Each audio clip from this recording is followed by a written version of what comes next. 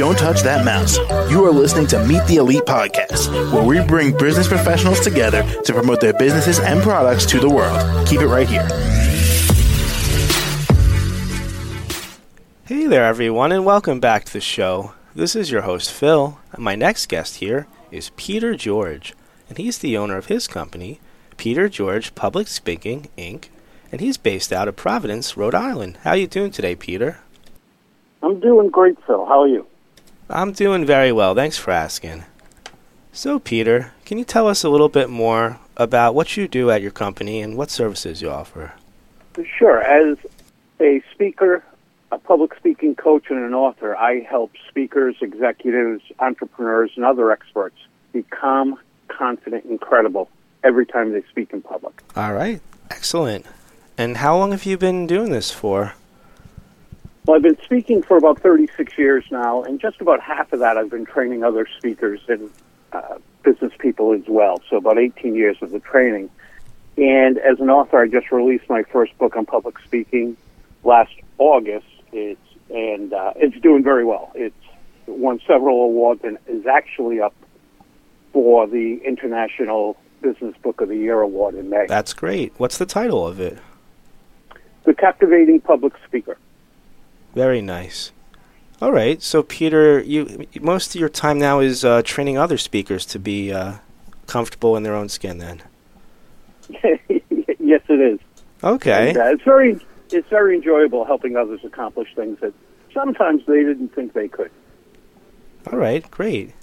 And, you've been a speaker for very long, so you probably know all the tricks of the trade to get these guys up there and have them be confident with themselves. Yeah, I don't know about all the tricks. You're constantly learning, and engaging people is a never-ending endeavor. But like I said, I enjoy helping people do that. They say it's the number one fear in life. It's really not, but it ranks up there. And a lot of people do get nervous with it. But my job is really to get them to engage and serve their audiences.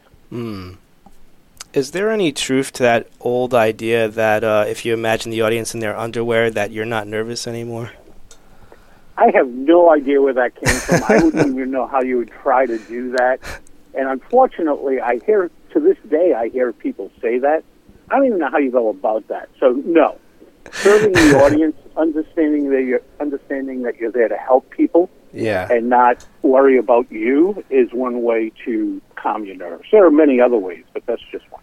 Okay, yeah, I don't know where that idea came from either, but I just thought it was such a silly idea. It's ridiculous. Got it.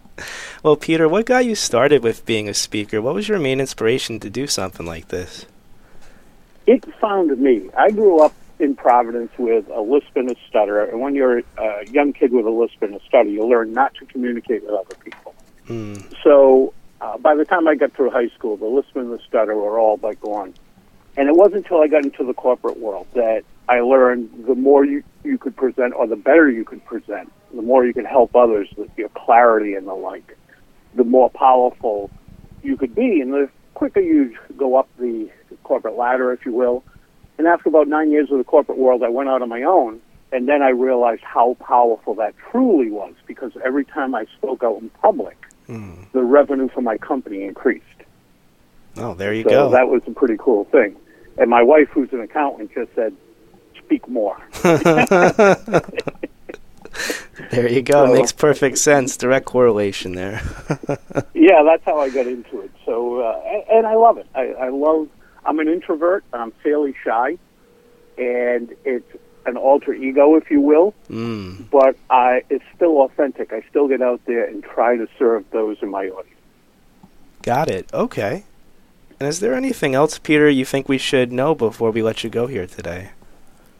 Yeah, for your listeners, don't let your nerves about public speaking, your fear, if you will, hold you back. I hear so many people say, I wish I had tried, I wish I had done this, but I would have had to have spoken more, and they don't accomplish their dreams or their goals because of that. Don't let this or anything else hold you back. As I say to my grown adult children, I'd never want to see you on or know that you were on your deathbed saying, I wish I had tried. Makes sense. All right. Well, Peter, how do we all reach out to you? easiest way to do it is to go to petergeorgepublicspeaking.com. All right, simple enough. Well, Peter, it's been a real pleasure to talk with you on the show today. Thanks for being here with me. Thanks for having me, Phil. I enjoyed it.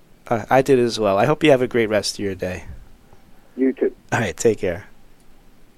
To the rest of our listeners, stay right there. We'll be right back after the short commercial break.